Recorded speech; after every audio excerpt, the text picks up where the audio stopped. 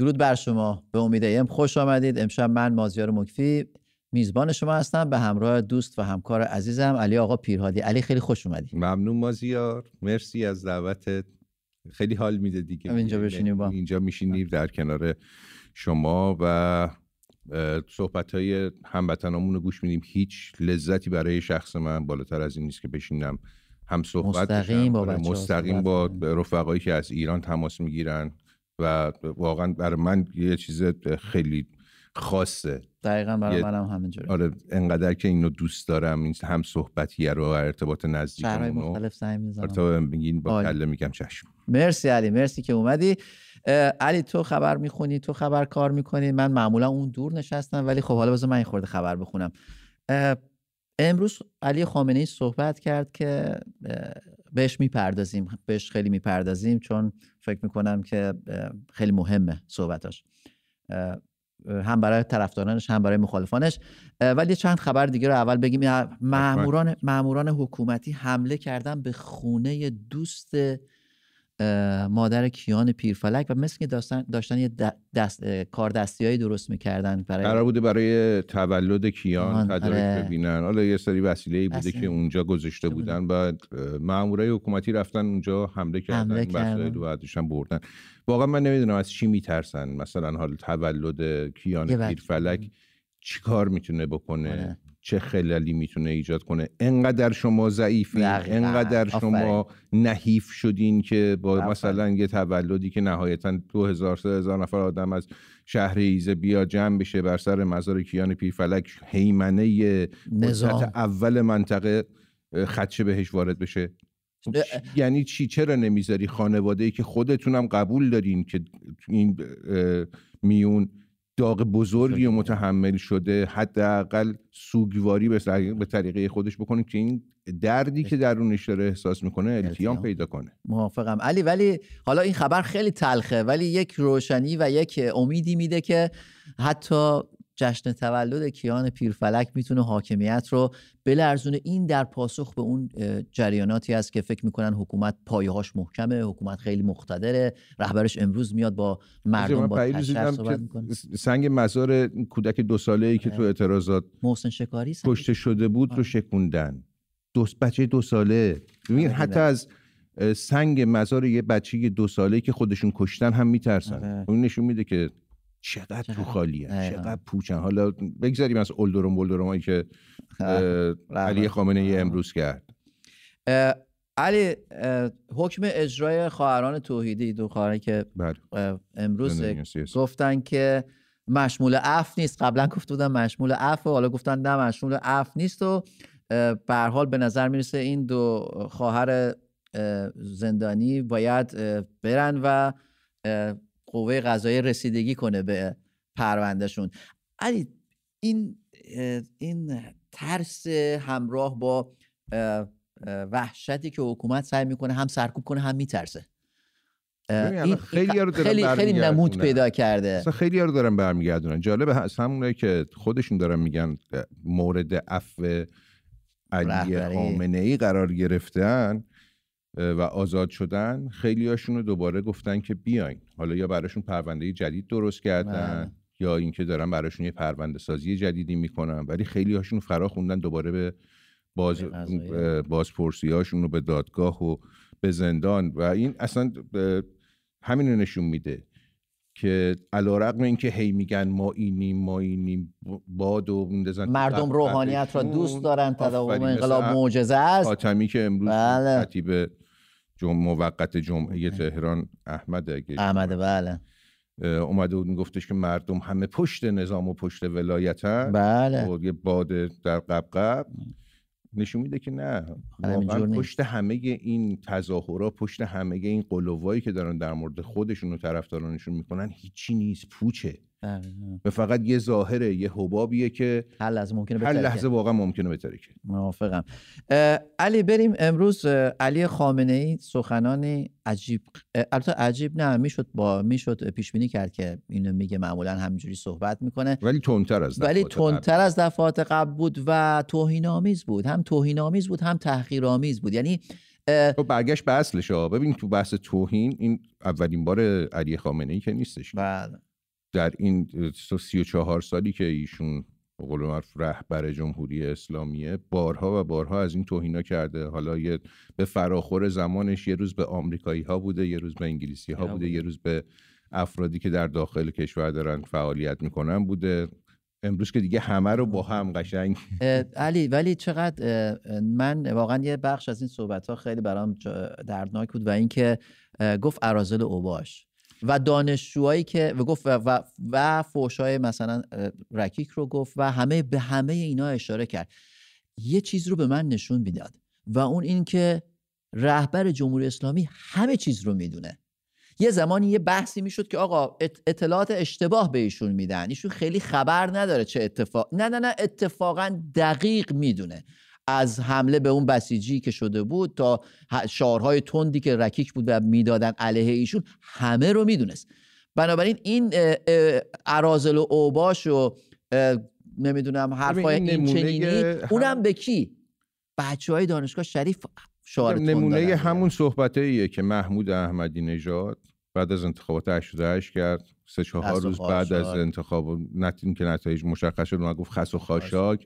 خامنه ای همونجا تلویحا همین خس و خاشاک رو دوباره گفتش، تایید کرد. الان دیگه خودش اومده و همون حرفو با یه ادبیات تازه تری میگه اراذل و اوباش بودن که اومدن به عنوان پیاده نظام یه سری عناصر خودفروخته خائن و مزدور که در خارج از ایران فعالیت میکردن. یعنی یه ترکیب، میگن جنگ ترکیبی الان را انداختن، خودش یه ترکیب عجیب غریب درست کرد که عناصر خودفروخته و مزدور خارج از کشور یه سری فلان داشتن توی ایران که اونا مثلا یه سریشون غافل بودن و احساسی عمل کردن، یه سریشون اراذل اوباش بودن، یه سری دیگه‌شون هم نمیدونم. حالا علی جالب یه نکته دیگه هم گفت که بازم به نظرم یه تناقض بزرگ بود و اینکه دولت‌های خارجی دست داشتن و هدایتش از اونجا بود. ولی من رفتم امروز نگاه کردم دیدم از حدود 50 نفری 50 اندی که حالا حکم اعدام گرفتن، بعضیشون متاسفانه اعدام شدن، بعضیشون هنوز در انتظار اجرای حکمن، فقط توماج صالحی در اتهاماتی که بهش وارد شده نوشته همکاری با دول متخاصم. هیچ کدوم از بچه‌هایی که با این احکام سنگین روبرو شدن در حکمشون ارتباط با کشورهای خارجی نبود. یعنی این تناقضه هم مازیار، همین دول متخاصم یعنی چی؟ اصلا تعریف دولت متخاصم چی میتونه باشه؟ کی دولت متخاصمه؟ خب کجا اومدید شما عنوان کردید، کجا اعلام کردید که مثلا دولت آمریکا به این دلیل دولت متخاصمه، دولت مثلا چه میدونم این کشور به این دلیل متخاصمه. توماج صالحی که با هیچ رسانه‌ای خارج از کشوری مصاحبه نکرده، اصلا جایی با خارج از کشور در ارتباط نبوده، چه جوری میتونه ارتباط با دول متخاصم داشته باشه؟ الان همین اتهام مثلا به همین 2 خبرنگاری هم که در زندانن زدن دیگه، هم به خانم الهه محمدی زدن، هم به خانم نیلوفر حامدی همین اتهامو زدن. صرف این که مثلا یک نفرشون اومده رفته در یک مثلا کنفرانس خارجی شرکت کرده، یه سمیناری بوده رفته شرکت کرده، گفتن که این با دولت متخاصم مثلا در ارتباط، دولت متخاصم آمریکا در ارتباط. به هر حال علی، دیکتاتورها همه عملکردشون مثل همه، عاقبتشون هم مثل ولی مازیار، من یه چیز دردناکی که امروز توی صحبت علی خامنه ای دیدم و واسه خود من خیلی ناراحت کننده بود، این بود که این آدم حیف آدم هیچ اشاره‌ای به 600 نفر کشته شده اعتراضات نکرد، ولی با اطلاعاتی که میداد معلوم بود از همه چیز اطلاع داره. ببین هیچ اشاره‌ای به هیچ کدوم از اینها نکرد و نیروهای خودش رو اومد بولد کرد. نیروهای خودش رو اومد به مردم معرفی کرد که آره بسیجی‌ها رو جلو چشم مردم شکنجه کردن، کشتن. چه جلو چشم مردم؟ با جوون مردم رو زدید، با گلوله کشتید، بچه 10 ساله کشتید، بچه 2 ساله کشتید، بچه 16 ساله کشتید. چند تا اسم بگیم از همین نوجوانا؟ علی خوبه دیگه، داره میگه کجا ایستاده. با چه وقاحتی میای میشینی 600 نفر بچه، 600 تا جوون، 600 تا عزیز خانواده های ایرانی رو ازشون میگیری و هیچی ازشون نمیگی. ببین اینا عدد نیست، 600 واقعا عدد نیست، 600 تا زندگی 600 تا خانواده است. علی شک ندارم که عاقبت دیکتاتورها مثل همه میمونیم و میبینیم. همینجا میایم برنامه اجرا میکنیم و میگیم یادت با هم صحبت میکردیم. علی برگردیم سر موضوع امشب. دوستان امشب میخوایم در مورد یکی از میراث‌های آیت الله خمینی که امروز سال مرگ ایشون هست صحبت کنیم و اون در مورد جنگی بود که آیت الله خمینی به اصرار و پافشاری 8 سال اونو ادامه داد و بعد گفت که جام زهر سر میکشم و صلح رو قبول کرد. علی قبل از اینکه بپردازیم به این میراث جنگ آیت الله خمینی و یکی از این به جا مونده هاش خانواده ها و جانبازان و به قولی کسایی که در جنگ بازماندگان جنگ هستن که تعدادشون هم زیاده، نزدیک 400,000 نفر. یه چیزی همین اول مشخص کنم، یه مرزبندی بذارم. علی یه شماره تلفن رو من اینجا اعلام کنم و سوال برنامه برمیگردیم با هم صحبت میکنیم. دوستان امشب میخوایم در این باره صحبت کنیم که دوروبرتون اگر جانباز یا بازماندگان جنگ رو میشناسید امروز از جمهوری اسلامی چه میگن؟ آیا امروز از جمهوری اسلامی گذر کردن یا دیگه دلشون هنوز با جمهوری اسلامیه؟ بیاین با هم در این باره صحبت کنیم. جانبازان جنگ و بازماندگان جنگ، بیایید با هم در این باره صحبت کنیم که شما در مورد جمهوری اسلامی چی فکر میکنید، چی فکر میکردید و چی شد.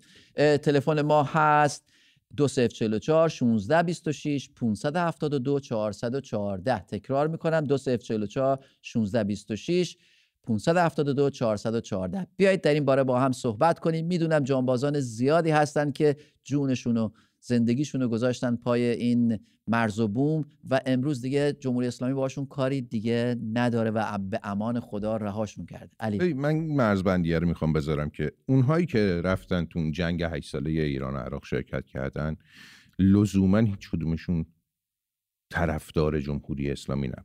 البته بودن هم ببین خیلی میتونیم بگیم یه بخش بزرگیشون بودن ولی آدم‌هایی هم بودن که واسه دفاع از کیان مملکت شهید باهایی داریم و اصلا ربطی به جمهوری اسلامی نداشتن. خب ما از ارامنه داشتیم، ما از اقوام دیگه داشتیم که اینا اصلا اصالتا هیچ ربطی به جمهوری اسلامی نداشتن و از کشور اون زمان اینو بر خودشون واجب دیدن که برن از کیان مملکت دفاع کنن. قابل احترامن، همه شهدای جنگ ایران و عراق قابل احترامن. ولی این مرزبندیه رو میخوام همین اول داشته باشم که لزوما هر کس در جنگ ایران و عراق شرکت کرد واقعا طرفدار جمهوری اسلامی نبوده. هرچند که غالبشون بودن، به خصوص خب حالا تو بحث سپاه و بسیجش که آره موافقم. علی بس صحبت زیاد هست، میذاریم در خلال این تلفن ها اومد و قطع شد.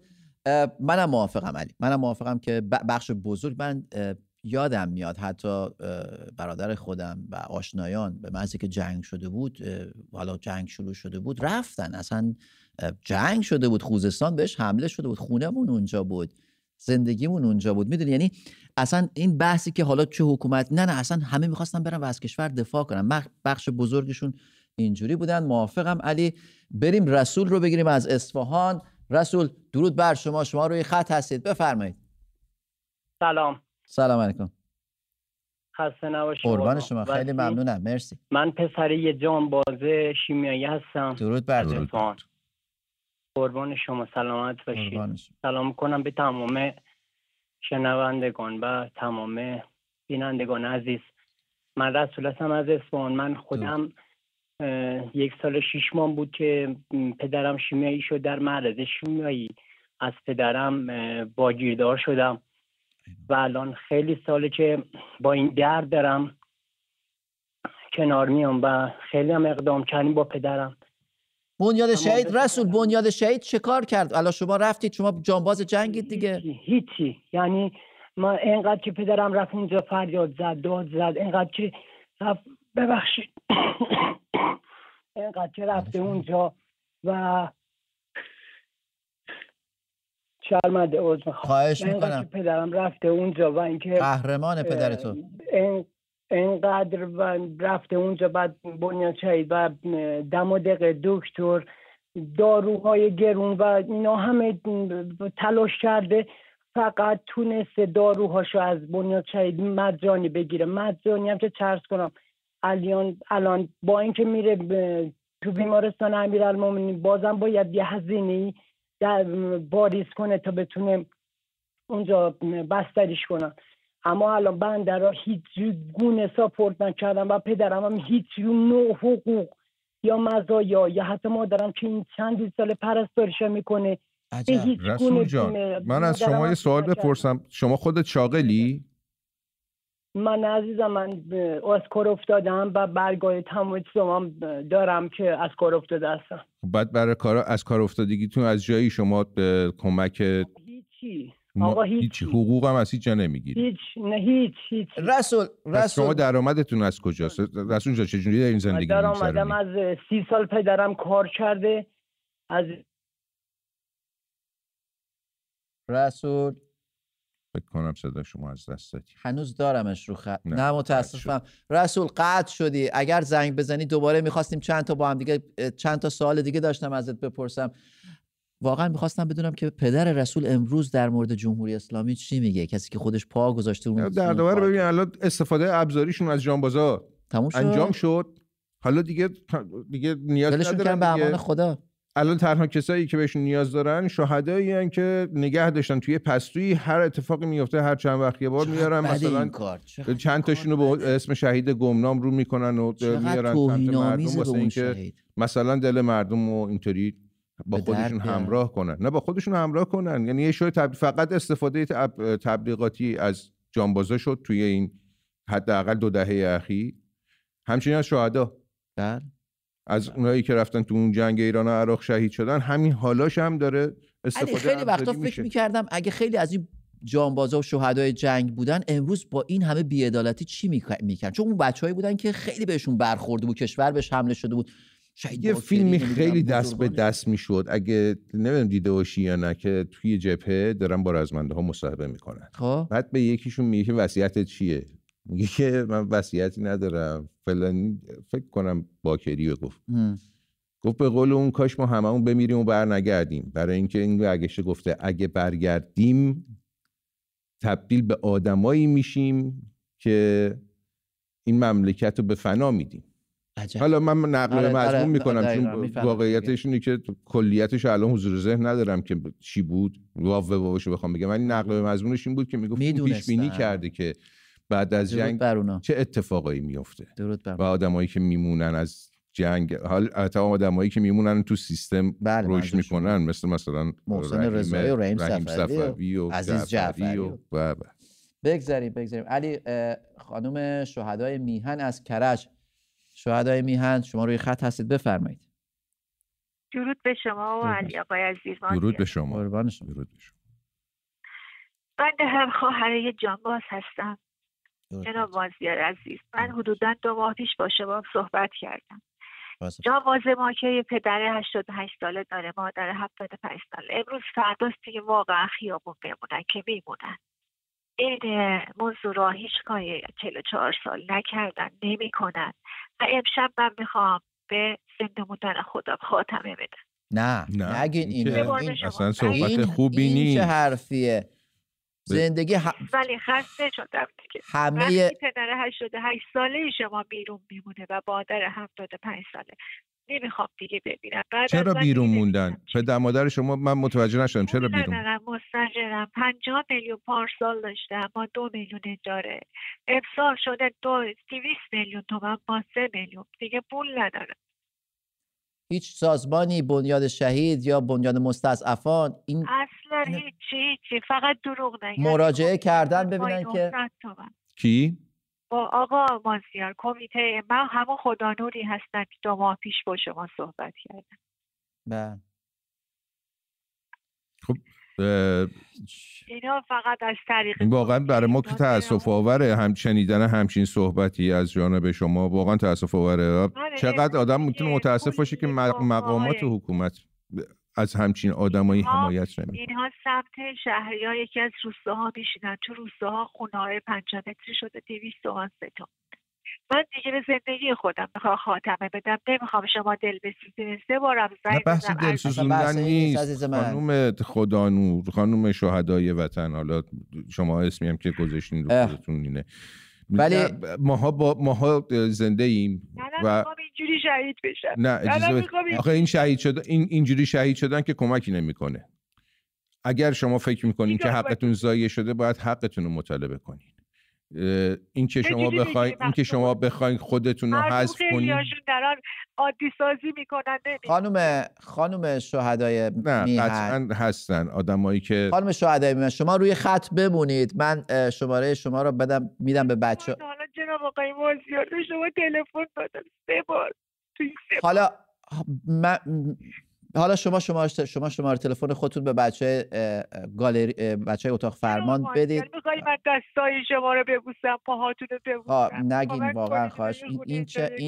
این چه حرفیه؟ من وظیفه من پاهاتون رو ببوسم. شما شماره تلفن من، بچهای اتاق فرمان شماره شما رو بگیرن. دوستان میبینید که هموطنانی گاهی پیدا میشن اینجوری و واقعا ما چه کار میتونیم بکنیم؟ اگر کسانی هستن، اگر هموطنانی هستن که وجدان دارن، که مطمئنم هستن، شماره تلفن این خانم عزیز رو بچهای اتاق فرمان گرفتن، میتونید زنگ بزنید. اگر بتونیم ما هر کمکی از دستمون برمیاد میکنیم. اینا از بازماندگان جنگن علی. اینا از بازماندگان جنگن، جنگی که متاسفانه اینجا میبینید هنوز که هنوزه واسه سربازایی که تو جنگ جهانی کشته شدن، وقتی رد میشی مثلا از دم کلیسایی رد میشی یا از دم مکانی رد میشی که حالا منتظر هنوز به یادشون میان گل میذارن، خانواده هاشون رو همچنان دارن ساپورت میکنن. بسیار زیاد. من دیروز هم با علی اون چند روز پیش با بچه‌ها صحبت می‌کردیم، یه کتابی می‌خوندم مال وزیر دفاع آمریکا رابرت گیتس، میگفت که وزیر دفاع آمریکا تو دولت بوش، میگفت بزرگترین مشکل وزارت دفاع آمریکا جنگ نیست، رسیدگی به خانواده و جنگ و سربازای جنگیه، خودشون، خانوادهشون، آسیبایی که بهشون وارد شده. یعنی بزرگترین دغدغه وزیر دفاع اون دولت این بود، نه جنگ. تو مثلا می‌بینی توی ایران شماری از جانبازا به خاطر وضعیت بد معیشتیشون مجبور میشن برن جلوی مجلس و اون جلوی بنیاد شهید، واقعا باعث شرفکندگی یه حکومته که ببینه کسی که رفته از خودش گذشته، از جونش گذشته، از کشور دفاع کرد، جسمش گذشته واسه اینکه نذاری یه وجب از این خاک مملکت از دست بره رو کلا گذاشتیش یه گوشه‌ای و بعد دیگه بیخیالش هم شدی. چرا؟ چون دیگه برات استفاده ای نداره. اون موقعی که می‌خواستی استفاده بکنی اینا تاج سرمان، اینا فلانن، اینا الان، الان که باید بهشون برسی درداد.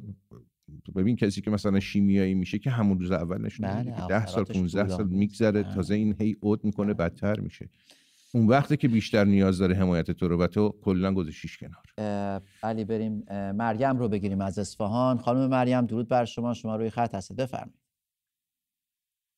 درود بر مازیار نازنین و آقای علی نازنین. درود بر شما، زنده درود می‌فرستم به تمام همیهنان عزیزم، علل خصوص این خانمی که الان زنگ زد. خواهر عزیزم خیلی متاسفم، خیلی ناراحتم کردی، ناراحت شدم. ای کاش میتونستم دستتو بگیرم، ولی متاسفم که خودم من جورای دیگه گرفتارم. من نمیخوام خدای نکرده به تمام اونایی که به جنگ رفتن و به جبهه رفتن حرفی زده باشم. بازم تکرار میکنم، همه نه، ولی تعداد بسیار بسیار بودن که فقط برای اسلام رفتن. بچهای 14 15 16 ساله‌ای که هنوز ریش و سبیلشون در نیامده بود، که مادر پدراشون میرفتن و اینا رو زیر قرآن رد میکردن که برن جبهه برای اسلام بجنگن. حتی خاطرم هست، ببینید من اون موقع زیاد جوان نبودم که بگم اشتباه کردم، اشتباه شنیدم، نه. میگفت من که نمیدم این پسرمو دادم، بقیه‌شون هم که قرار بشه در راه اسلام بدم میدم. خیلی خوب. ولی الان همه اومدن میگن نه ما برای کشورمون رفتیم، برای اینکه به خواهرمون و مادرمون تجاوز نشه رفتیم. خب شماها که رفتیم برای این کار حالا سالم هستید خدا رو شکر، چرا الان نمیرید که میبینید به خواهرتون و مادرتون دارن اینقدر اچاف میکنن؟ آقای خامنه‌ای شکر زیادی نخور، خجالت بکش. میگی دشمن خاک تو سر اون دولتی بکنن که انقدر دشمن داره، از داخلی و از خارجی. مریم عزیز، مریم میتونم یه سوال بپرسم؟ حالا قبول میکنم یه بخششون هم به خاطر مسائل ایدئولوژیک رفته بودن، ولی امروز بچه بودن به قول خودتون، حتی موهای صورتشون در نمیاد و رفته بودن، امروز افتادن یه جا و از کار افتاده شدن، معلول جنگی شدن و اینجوری همینجور که خودت هم شنیدی دارن وضعیت بسیار بدی دارن. آیا بیایم بگیم که حالا چون تو به خاطر مسائل ایدئولوژیک رفتی من احساس مسئولیت به عنوان هموطن نمی‌کنم؟ ابداً مازیار جان، ابداً. درود بر تو. جوونی رو همه کس میکنه، نمیگم نه، میکنن. اونا هم جوون بودن رفتن، ولی اونایی که پدر مادر اینا بودن چرا گذاشتن که اینا برن و تازه افتخار میکردن حاضر بودن بچهای دیگه شونم بدن برن؟ البته خانم مریم من یه چیزی خدمتتون بگم. مریم خانم من یه چیزی خدمتتون بگم. الان حداقل در این چند وقت اخیر خود همین خانواده‌های جانبازان و خانواده‌هایی که بالاخره به هر طریقی از جنگ ایران و عراق آسیب دیدن، دچار هزینه شدن تو اون جنگ، خیلی هاشون اومدن با هویت خودشون، با هویت واقعی خودشون دارن اعلام میکنن که ما با این حکومت نیستیم و اعلام براءت داریم میکنیم نسبت به جمهوری اسلامی. خیلی هم تعدادشون زیاده. اصلا یه کارزاری راه افتاد. من گفتم از اولی صحبتم گفتم من همه رو نمیگم. نه همون بخش زیادی هم که شما گفتیم میگم، از اون بخش زیادم الان خیلیشون واقعا عوض شده. از تفکراتشون دیگه تفکرات ایدئولوژیک 30 سال 35 سال 37 سال پیش نیست، 38 سال پیش نیست، 40 سال پیش نیست، دیگه واقعا تغییر کرده. من میگم خاک تو سر اون دولت و نظامی بکنه که نمیتونه اینا رو یه سرپناه درستی بده و دستشون رو بگیره. اینایی که یک روزگاری به هر دلیلی رفتن و پشت این نظام وایستادن، به هر دلیلی. دقیقاً. سپاسگزارم. موافقم که به هر دلیلی که رفتن امروز باید دست کم به شکایاتشون، به خواسته هاشون رسیدگی بشه که یک فرزند جانباز نیاد و اینجا به ما بگه که مازیار واقعا میگم الان میبینیم خیلی از همین خانواده های شهدا و خانواده هایی که پدر جانباز شده یا حالا به هر طریقی میگم هزینه دادن تو اون جنگ ایران و عراق، خیلی هاشون دیگه توی اون عقاید 20 سال حتی 10 سال پیش خودشون نیستن. کانال‌های تلگرامی دارن علی خیلی بزرگ و خیلی یه ریزش عجیب غریبی حتی تو همونایی که به قول خانم میگم طرفدار ایدئولوژی نظام بودن اتفاق افتاده که دیگه الان میگم علنا اومدن با هویت واقعی خودشون دارن میگن آقا ما با اینا نیستیم، ما اعلام براءت میکنیم. موافقم علی. بریم توماج صالحی رو بگیریم از آبادان. توماج درود بر شما. درود بر شما و آقای پیرهادی عزیز. درود بر شما، زنده باشین. سلامت جناب مازیار عزیز. اول من یه انتقادی از برنامه شما بکنم. بفرمایید. البته از برنامه شما نه. نگاه کنید ما الان اعتباری داریم صحبت میکنیم. خب این اعتباری باعث میشه که ما یه سری هزینه ها رو بدیم. سعی کنیم یه طوری مختصر و مفید صحبت کنیم. دلش خون بود دیدی توماج، دیدی خواهرمون زنگ زد دلش خیلی.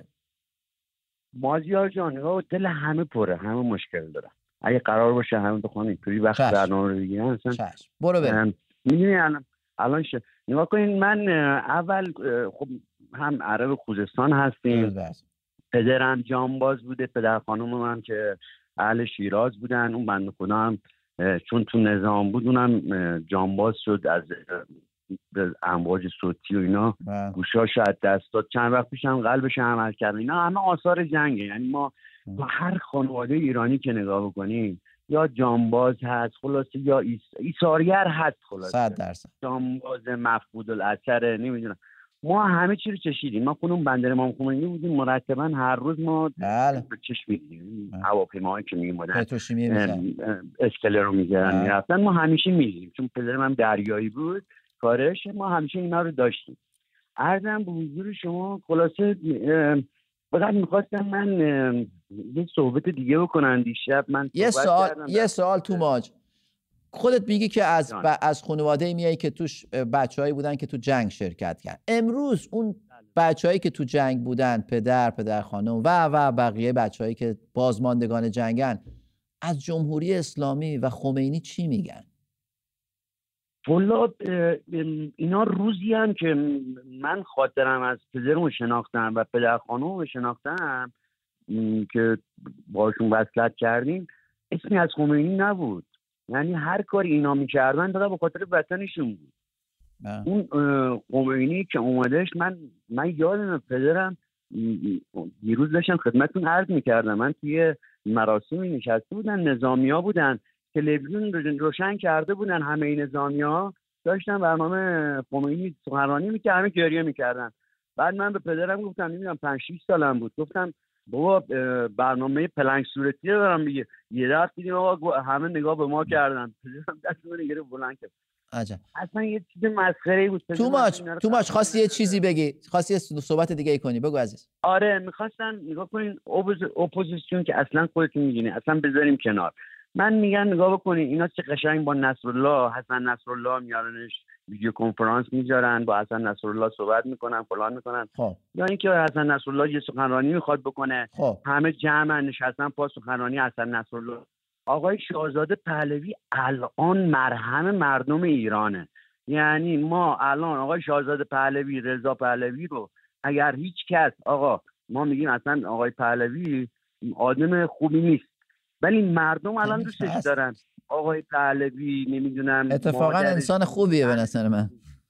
نه بسیار آدم خوبی. من که به قول گفتنی ما خاطرات خوبی رو که از بزرگانمون میشنویم، بله به هر حال کارهای نیک انجام دادن. فقط میخواستم این ویدیو کنفرانسی بذارن در کناری که شما آقای حاجی رو میارین، خانم پهلوی مثلا از طریق ویدیو کنفرانس یا صحبت کنه. مردم الان اگر 20% برنامه شما رو دارن نگاه میکنن به 80% میرسه به خدا. باشه مرسی توماج. حالا اینم یه پیشنهاد بود، مطمئنم مدیریت درصد بیننده‌های ما رو از کجا داشت که 20% چند، ولی به هر حال مدیریت تلویزیون قطعا این صحبت و برنامه رو میبینه و صحبت شما پیشنهاد شما رو میشنوه.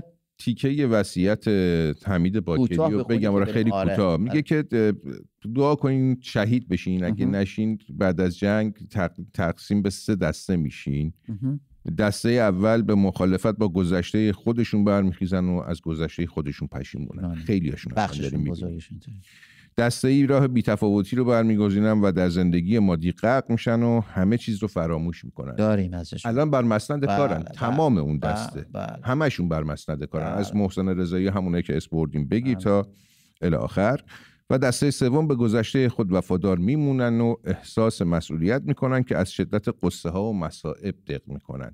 یعنی اینم یه بخشی هستن که بالاخره حالا با هر تفکری هستن میبینن جواب نداده و جواب نداده. یه روزی فکر میکردن که مثلا اگه این انقلاب به ثمر برسه ما یه مدینه فاضله‌ای درست میکنیم که همه درش عالی زندگی میکنن، هر کس از حقوق خودش برخورداره. ولی الان میبینن که نیست، جهنمی درست شد. صداشونم بریدن، صداشونم بستن و واقعا دارن دق میکنن. و موافقم. درود بر این بچهای بزرگ قهرمان.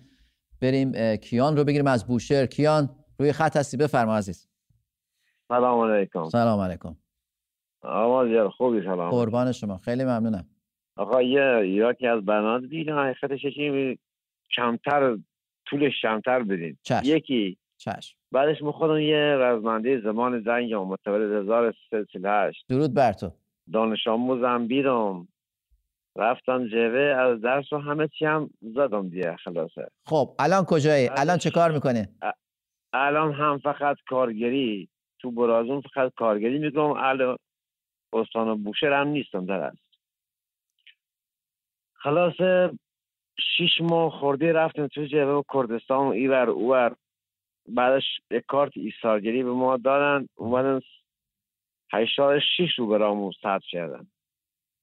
میگم که او بخیرش چی شده؟ میگن که تو او زمان عملیات مرسال بودی، او زمان دیگه بعد از قطعنامه بودی. نگفتم بعد از قطعنامه ما هنوز آدم داره میره روی میل.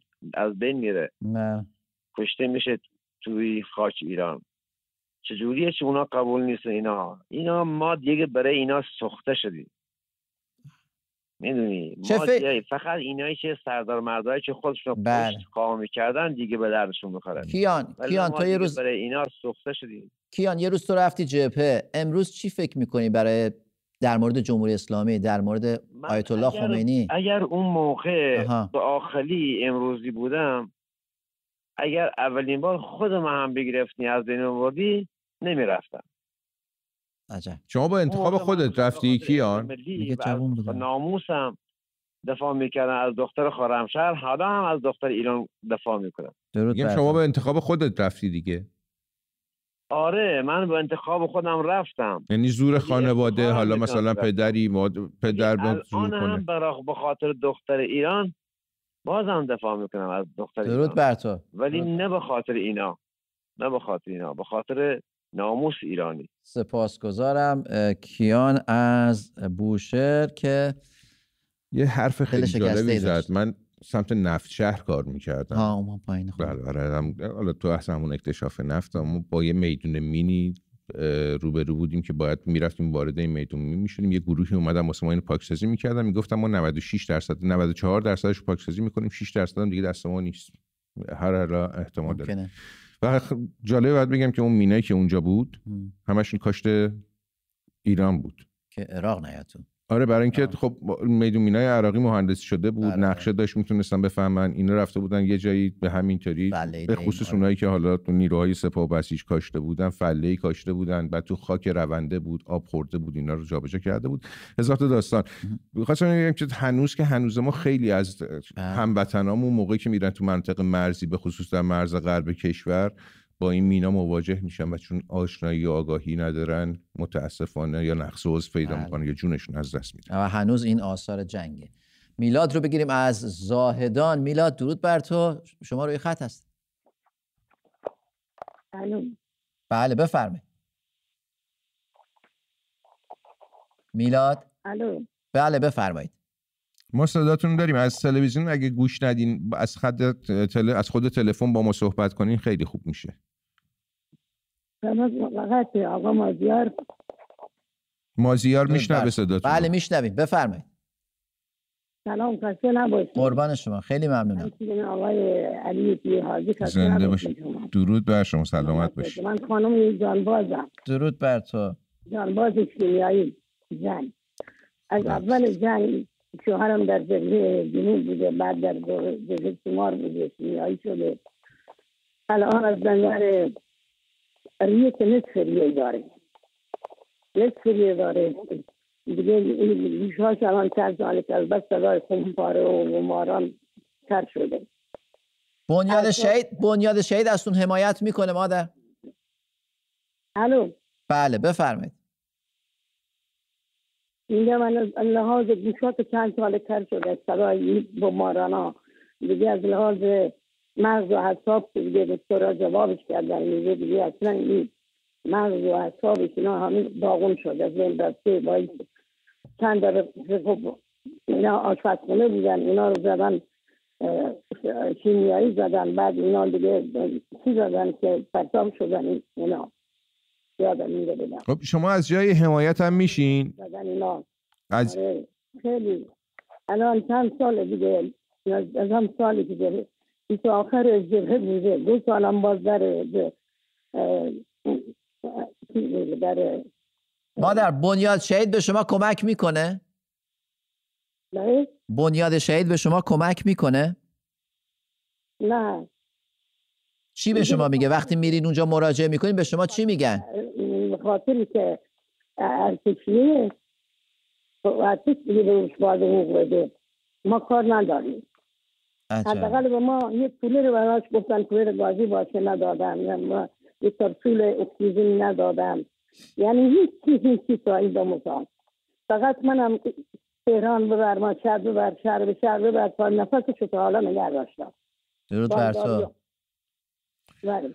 دارو که دارو خارجی رو که نمیده، دارو 4 قلم ایرانی اگه باشه اونم میده به ما متفاوتش میگیره.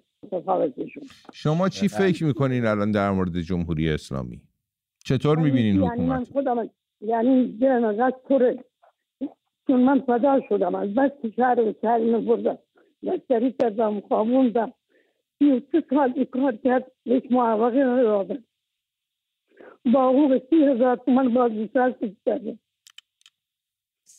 با چند تا بچه بزرگ دانشگاهی یک بچه رو استخدام نکردم طور کار نبردم همه خانواده شهدا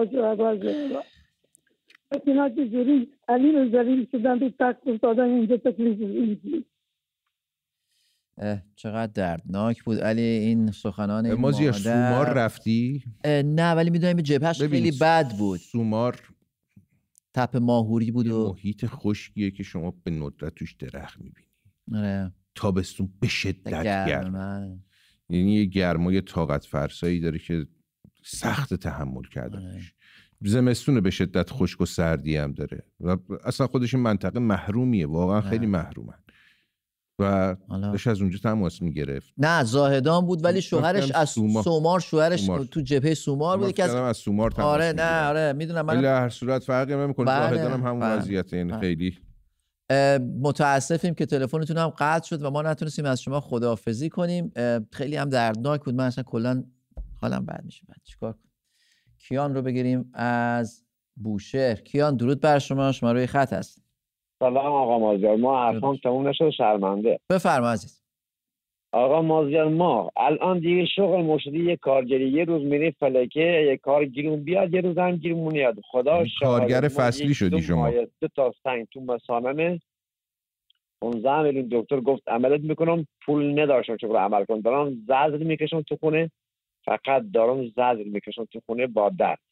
کیان بنیاد شهید نمیری مراجعه کنی ببینیم مثلا میتونن کمکت؟ هیچی به ما نمیدن، هیچی، 1 ریال اصلا هیچی به ما نمیدن. خدا به سر شاده، خدا را جوا میگیرم 1 ریال. کیان جان من یه سوال دیگه از شما بپرسم. شما بالاخره حتما تو دوستانی که نزدیکانت که هستن افراد دیگه هم هستن که مثل شما حالا شرایط حالا کم یا خفیفتر یا شدیدتر از شما دارن، جانباز بودن به نوعی از این جنگ ایران و عراق آسیب دیدن، صدمه دیدن. وقتی میشینین تو محفل خصوصی خودتون چی صحبت میکنین در مورد شرایط فعلی، در مورد حکومت، در مورد این دیگه؟ اصلا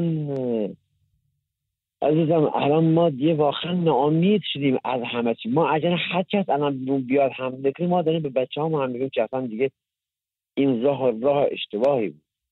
خب موقعی که مثلا حکومت از شما هزینه میکنه چی؟ دیدی خیلی وقتا مثلا به بنبست که میرسن میشینن یه سخنرانی میکنن. اونایی که افراد هستن یه عده خاصی هستن، یه عده به خصوصی دارن خودشون اینا میخورن میچپونن، یه عده اصلا باز زجر بکشن. اینجوریه. ما فقط کارگری گیرمون بیان اصلا بگن.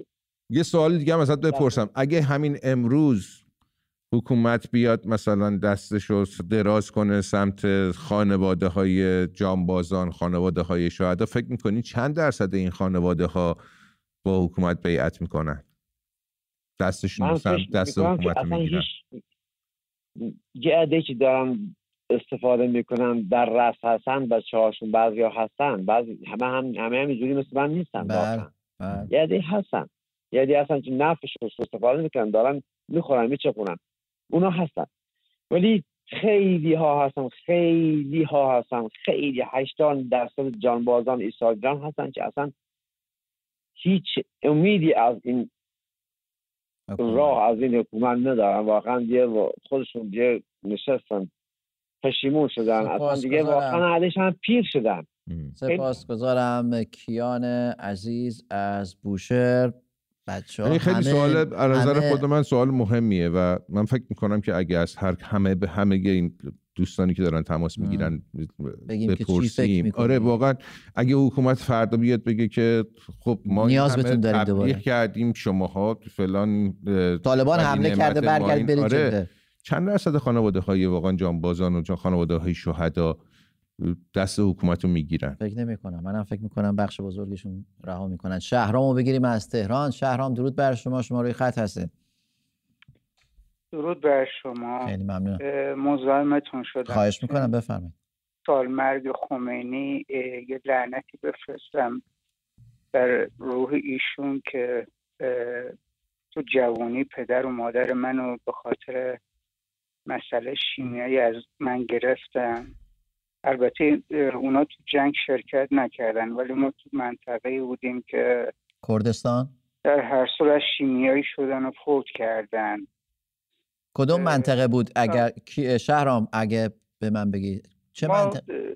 تو استان کرمانشاه. کرمانشاه، بله بله بله. متاسفانه تو جوانی ما پدر و مادرمون به خاطر این مسئله فوت کردن. خدا لعنت کنه خمینی و به خاطر این جنگ تحمیلی که باعث شد صدام اون کارا رو انجام بده، یاد بمب شیمیایی بزنه. شهرام چه کمکی از طرف دولت به تو به عنوان فرزند جانباختگان شیمیایی جنگ شد؟ لعنت به این دولت. ما اصلا طرف دولت نخواهیم رفت، نرفتیم، هم هیچ وقت هم نمیریم.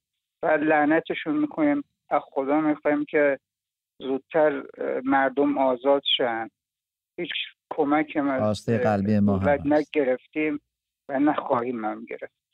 شما این سوال بنده رو اگر شنیدین میخواین جواب بدین؟ فکر میکنین چند درصد از خانواده های شهدا و جانبازان جنگ ایران و عراق الان با حکومت میتونن همسو باشن؟ اگه حکومت دستش رو سمتشون دراز کنه میان دست حکومت رو میگیرن. چند درصدشون؟ از نظر من که 0%.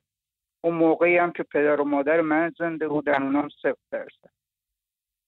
منتها دیگه درگیر شدن دیگه. ممنونم. سپاسگزارم. شهرام از تهران. چقدر تلخ بود واقعا، چقدر آثار آنی جنگ بعد از سالهاست. این آثار آنی بوده، یعنی یه لحظه کشور به هم ریخته و اینجوری شده، ولی سالها بعد و همچنان ادامه داره. آره. همچنان ادامه داره. سخت. افشین رو بگیریم از اندیشه. افشین درود بر شما، بفرمایید. سلام علیکم. سلام علیکم. خسته نباشید. قربان شما. درود بر مازیار و آقای پیرهادی. درود بر تو. حالا می‌خواستم بگم که من پدر خودم شهید شده. درود بر تو و روحشون شاد. قربان شما، زنده باشید. و متاسفم واقعا که چرا پدرم شهید شد، رفت به خاطر این انقلاب. جان الان که دارم نگاه میکنم میبینم که برای پیچ رفت.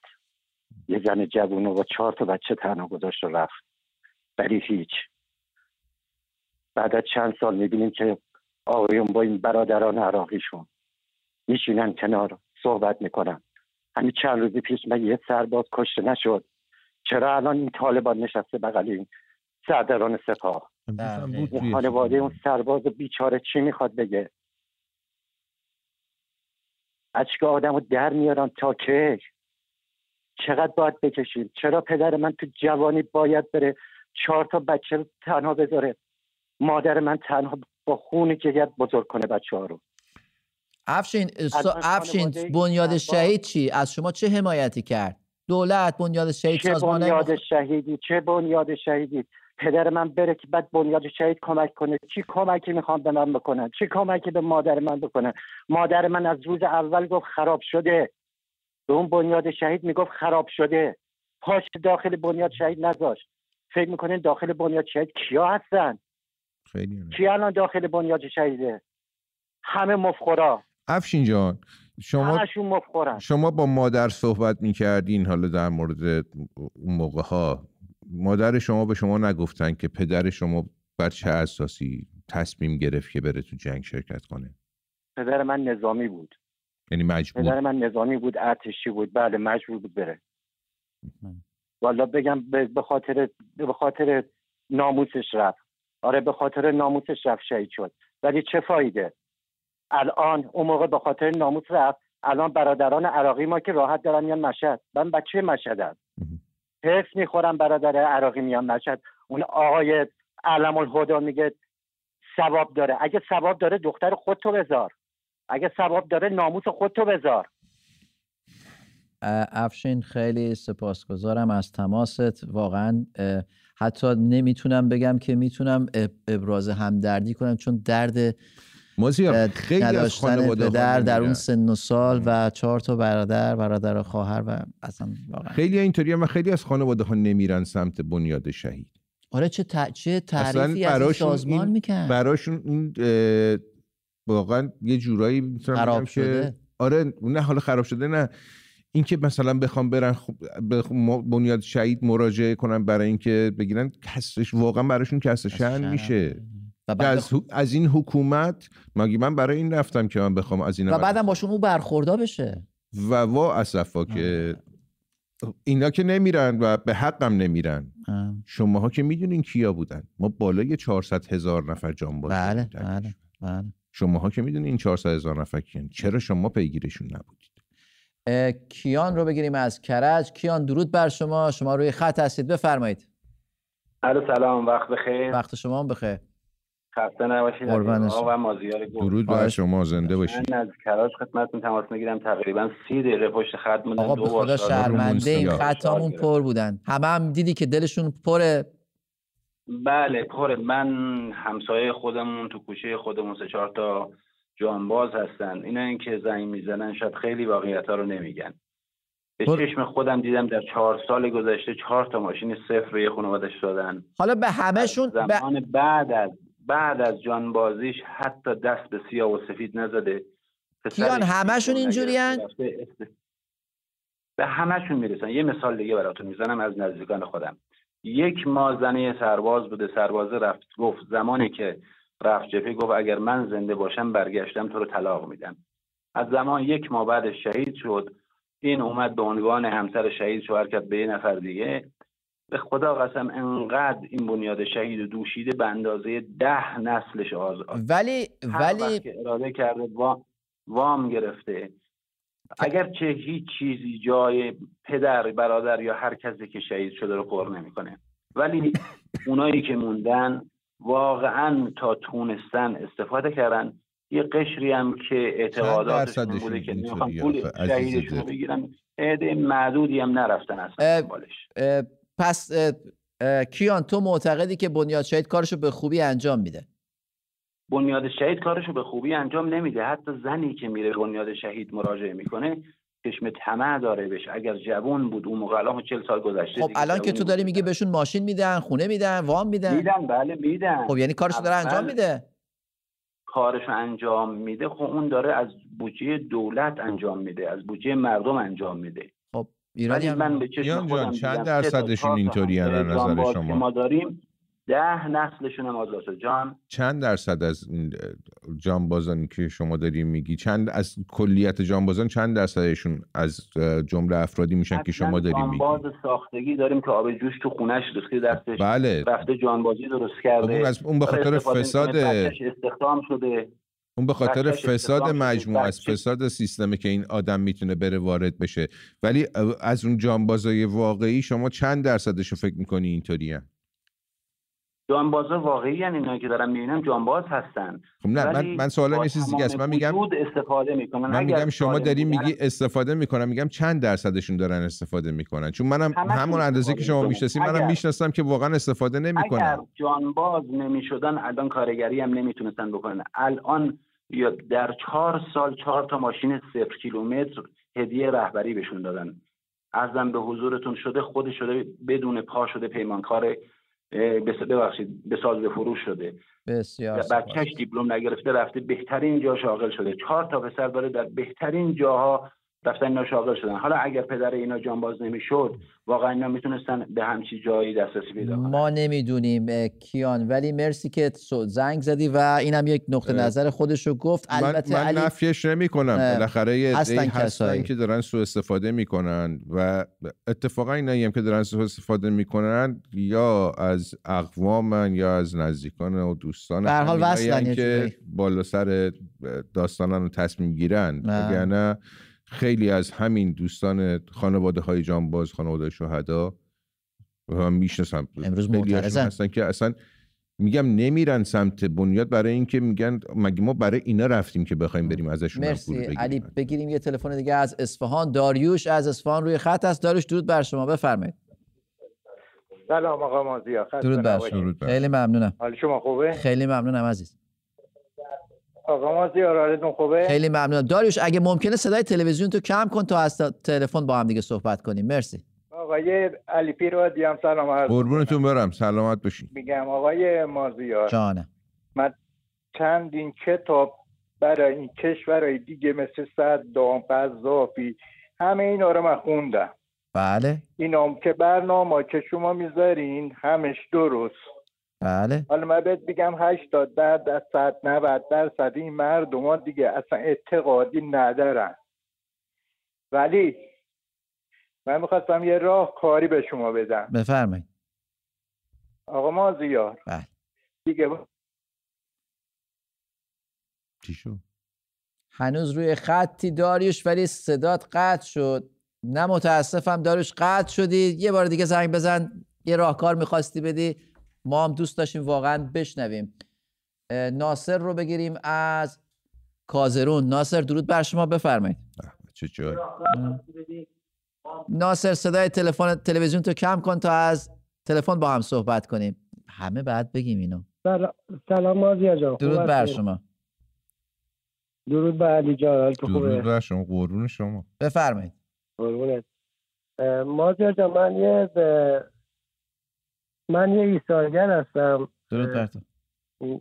در منطقه های میمک، سومار بودم و منطقه های ایلام، سالاباد، همه به حساب به صورت رضوان نبوده. درود بر تو.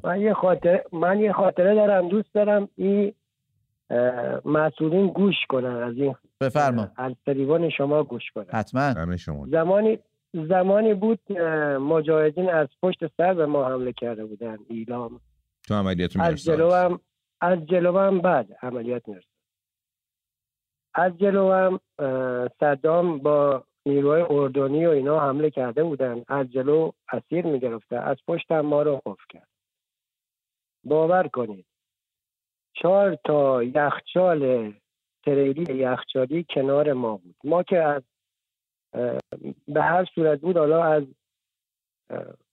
تله در اومد شدن دست عراقی ها فرار میکردیم که به حساب اسیر نشیم. درست. حالا در گذری اشاعره بودن به نام اشاعره ملکشاهی که واقعا غیور بودن. بله. غیور بودن و تونستن کمک کنن به ما که ما اسیر نشیم و از اینجا هم دستشون میبوسن. درود بر اونا. غیور بودن. باور کن با کمپرسی های در چرخ میبردنش رو داخل، بعد با اتوبوسایی که صندلی و مینیبوسایی که صندلیاشو برداشته بودن جنازه هاشو برمیگردانن میوردن عقب. یعنی به صورت دست جمعی میریختن داخل این اتوبوسا و مینیبوسا میوردن عقب. گوش کنین مسئولین، گوش کنین. 4 تا کانتینر یخچال کنار ما گذاشته بود. کانتینر یخچال از پشت سر ما گازائیل کم آورده بودن که مجاهدین قفل کرده بودن ما رو. از پشت سر ما گازائیل کم آورده بودن. اینجا این کانتینر یخچال خاموش شده بودن. خون این رزمنده ها که داخل این کانتینر یخ زده بودن، یخها آب شده بود، رزمنده ها جنازه هاش یخ شده بود، خونهاشو از کنار این کانتینرها به صورت قطره قطره می اومد بیرون و بوی تعفن اون منطقه رو گرفته بود که ما هم اصلا غذایی که گیر ما نیومده بود تا 1 هفته. ما به حساب در محاصره مجاهدین بودیم و در محاصره نیروهای عراقی. حالا گوش کنید مسئولین، شما باید جوابگوی این خون قطره قطره خون این رزمنده هایی که از خونش ریخته شده بود تو بامدوشان ایلام، دشت سالاباد، میمک، سومار، قطره قطره خون اینا رو باید جواب بدید شما. اگه این رزمنده ها نبودن شما چطور میتونستین پشت یه میز بشینین و الان بچاپین و بخورین و ببرین و حتی بیمه این رزمنده ها هم شما عرضه رد کردن بیمه این رزمنده ها رو ندارید. یعنی عرضه من که یه رزمنده بودم، من که یه ایثارگر بودم، شما الان 3 سال 4 سال قول دادین که یه بیمه تامین اجتماعی ما رو رد بکنین، عرضه شو نداشتین، فقط میتونین ببرین و بخورین و بچپین یه قشت 5%. گوش کن رهبر گوش کن. ما بودیم که این جنگ رو نگه داشتیم. الان اگر بچه من بخواد بره جنگ بکنه باید از من سوال بکنه، بگه بابا تو که رفتی جنگ کردی، جنگیدی برای کشور، چه دیدی؟ مگه من نباید برم الان به بچه‌م بگم آقا برو برای کشورت بجنگ، برای خاکت بجنگ؟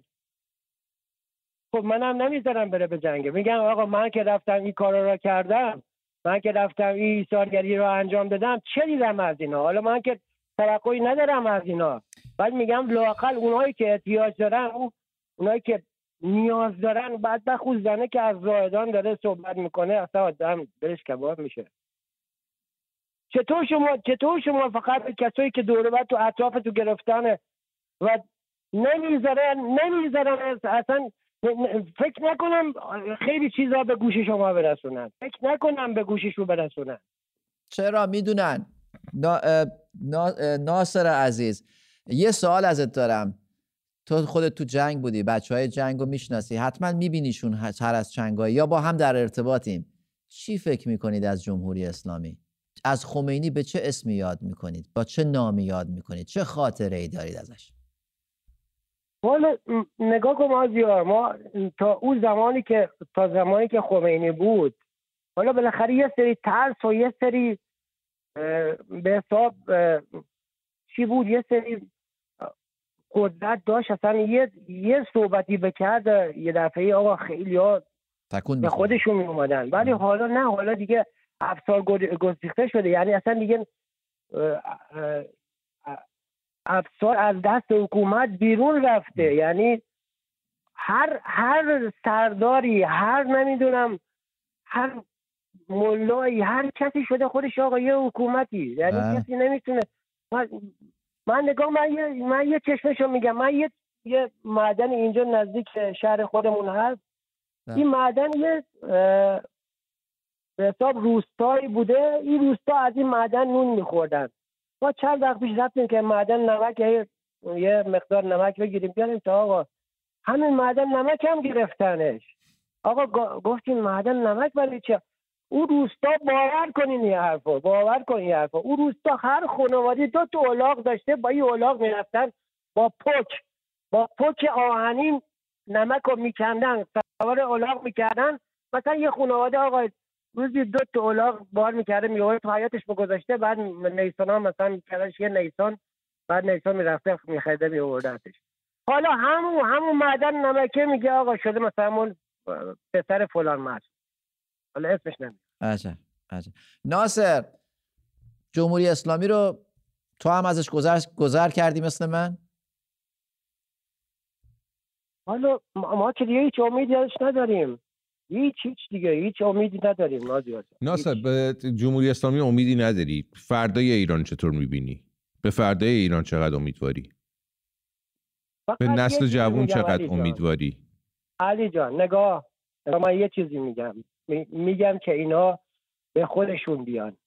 نگاه، قدرت مردم و قدرت جوونا رو دست کم نگیرید. اینا که نمیخوان به خودشون بیان. نگی میخواستن حداقل تو این 10 سال اخیر به خودشون میومدن دیگه. ناصر میگه وقتی که یه نفر خودشو به خواب زده بیدار کردنش کار خیلی سختیه.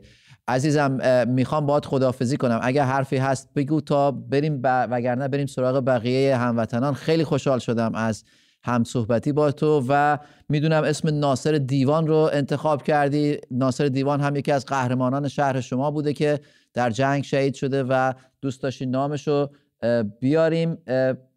میشنویم اگر صحبت پایانی داری ناصر عزیز.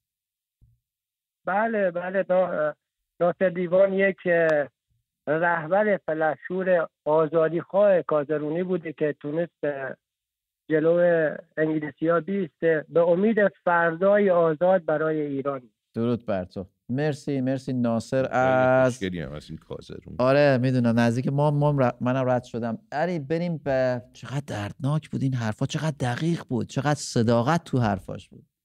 محمد رو بگیریم از شیراز. محمد درود بر شما روی خط هست. الو سلام. درود بر شما. حال شما خوبه؟ خیلی ممنونم عزیزم. بفرمایید. من میخواستم فقط جواب اون آقایی که از کرج زنگ زده بود که همسایه ما ماشین صفر گرفتم. آدرس بده ما بریم لااقل یه چرخش بگیریم، یه لاستیک بگیریم. ماشین نخواستیم. 7 سالم تو جنگ بودم، خانواده شهیدم هستم. خواستم میرم کجا ماشین میدن؟ ما توی چندین سال که 40 سال که ندیدیم. اگر جایی هست که سراغ داره یه لاستیکش لااقل ما بریم بگیریم. هیچی نگرفتیم. من خودم رفتم بنیاد شهید بره چیز جانبازیم، حق جانبازیم. یه آقای 15-16 ساله بود به من گفت که شما که چیزی نشده 7 سال تو جنگ بودی. منم یک کلام جواب دادم و خداحافظی کردم. گفتم اون که عرضه نداشت، حالا تو عرضه داری یه تیر بزن یه جای ما ناقص بشه، یه حقی به ما بدن. که خیلی هم ناراحت شدن، اصلا پرونده‌مو پاره کردم اومدم بیرون. دنبالش هم دیگه نرم. محمد تو خودت 7 سال تو جنگ بودی تقریبا، فکر کنم همه جنوب رو رفتی، میدونی، میشناسی. امروز از جمهوری اسلامی چه خاطره‌ای داری؟ چه نگاهی داری بهش؟ جمهوری اسلامی برای تو چه معنی میده؟ من اصلا هیچ کاری با جمهوری اسلامی ندارم. من ناراحتیم اینه که بعد از بازنشستگی رفتم سر کار. بعد یه مدتی یه نامه نشون من دادن، گفتن آقای جنتی امضا کرده که بازنشسته کار نکنن. من نمیدونم یه آقایی که خودش پوشک میکنن میارن توی مراسم یا سر کار، چه کار ما داشته که یه همچه نامه بزنه؟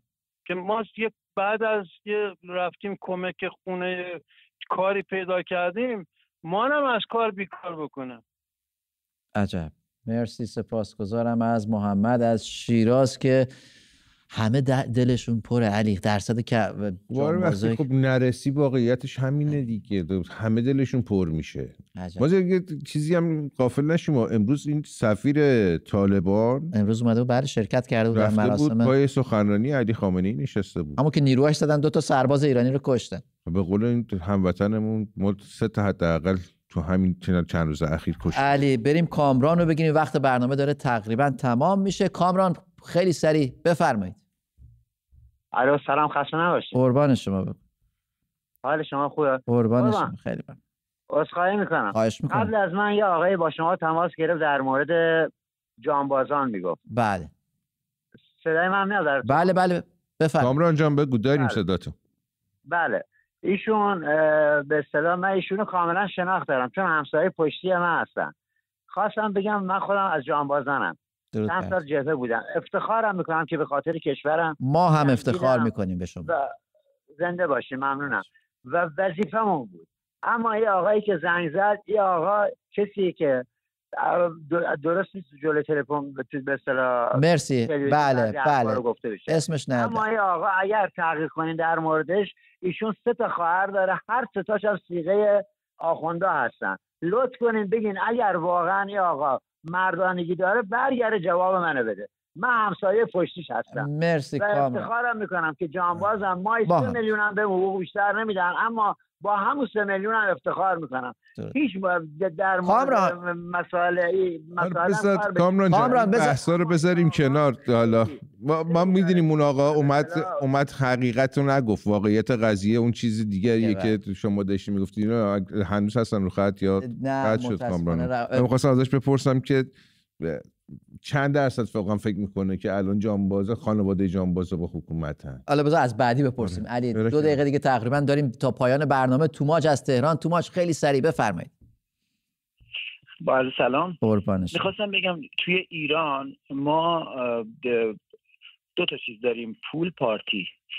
بعد این جانبازان که در موردش صحبت میکنید هر کدومشون که زبون بهتری دارن، هر کدومشون که میرن اونجا شارلاتان بازی در میارن، نمیدونم ننمنقری بازی در میارن، یه سری مدارک حتی الکی رو میکنن، بعد این مدارک رو برمیدارن میبرن، حالا هر اتفاقی که افتاده نمیدونن، اون اتفاقا رو سرهم میکنن، میتونن خیلی هم راحت نفوذ کنن اگه زبون داشته باشن، برای خودشون قشنگ همه چی هم بگیرن. یه سری هم که اصلا سر زبون ندارن، یه سری هم که اصلا قبول نکردن، یعنی که برن اونجا یه چیزی بگیرن.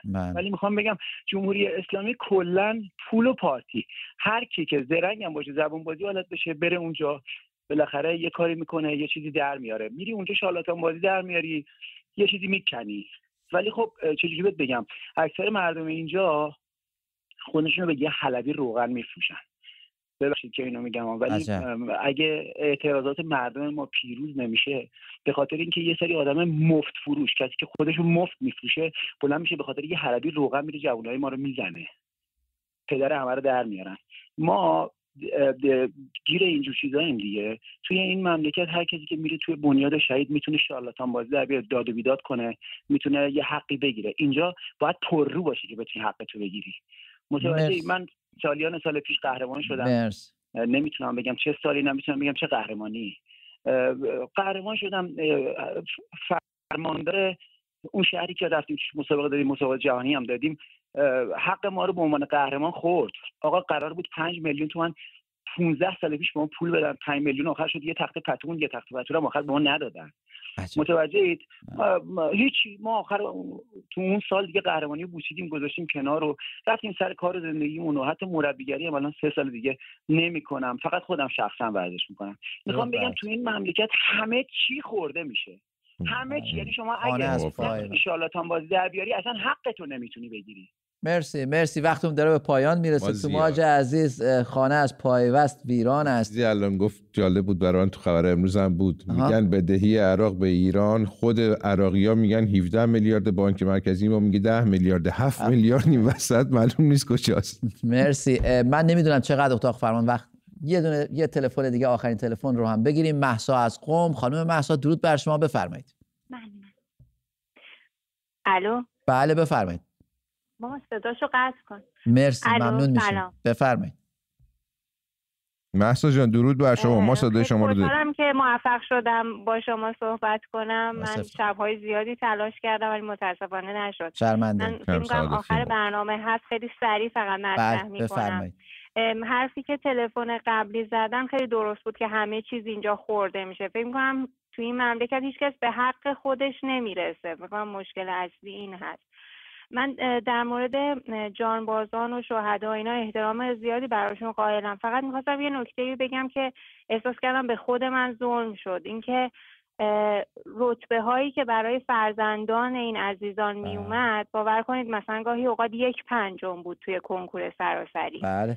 یعنی کسی که شاید دانشش از من خیلی کمتر بود رتبه خیلی بالاتری می آورد به خاطر اینکه حالا مثلا فرزند شهید بود یا فرزند جانباز بود و بابت این چیزا منم آسیب دیدم. چون یه مشکلی سال کنکور برام پیش اومد، با اینکه خیلی از سطح علمی خوبی برخوردار بودم ولی موفق نشدم به اون جایگاهی که باید برسم. از طرف دیگه میخواستم یه چیزی در مورد پدرم بگم که ایشون هم 7 سال توی سپاه بود. بله. ولی بعدن که ما خواستیم 20 سال برای ایشون بیمه مثلا جور بکنیم که یه حق بازنشستگی بگیرن، اون 7 سال سپاهشون رو گفتن که اصلا بیمه‌ای برای ایشون رد نشده و شما باید اون 7 سال رو بخرین. ما با شرایط مالی بد 44 میلیون دادیم و اون 7 سال رو خریدیم. یعنی گفتن اصلا هیچ بیمه‌ای برای کسایی که تو جنگ شرکت کرده بودن 7 سال در جبهه بودن پدر شما و 7 سال توی سپاه بودن که توی اون مدت توی سپاه یعنی تو جبهه بودن یا که فقط مثلا به عنوان نیروی رسمی سپاه نبودن؟ پس جبهه داشتن، نیروی رسمی سپاه بودن. مهسا هم رفته بودن. مهسا یه سوال دارم. بگم اینجوری هم حمایت نمیشه. مهسا یه سوال دارم. پدر تو عضو سپاه بوده، یعنی جزو نیرویی که باور به انقلاب داشته، سپاه پاسداران انقلاب اسلامی. امروز راجع به انقلاب اسلامی و راجع به جمهوری اسلامی چی میگه به تو؟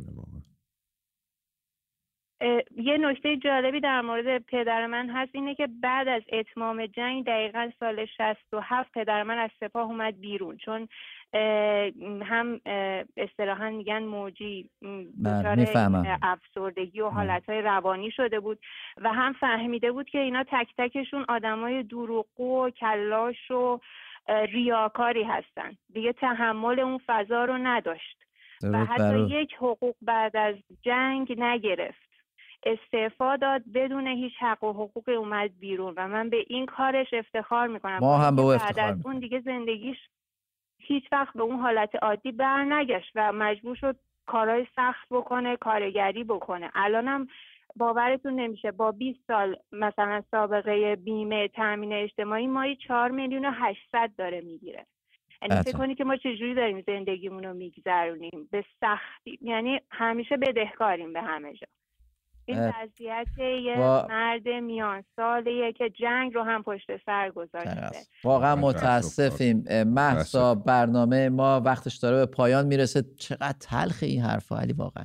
آره مازیار، این باید یه هشداری باشه واسه شهدای بعد از اینکه جنگ ایران. ما الان داریم که کم کم هم که داره اضافه میشه شهدای مدافع حرم، شهدای مردم، شهدای سلامت و این هشدار باید بشه واسه اونا. با شما هم همین برخورد خواهد شد. مرسی. شب تلخی بود. تا فردا شب، شبتون آروم. مرسی.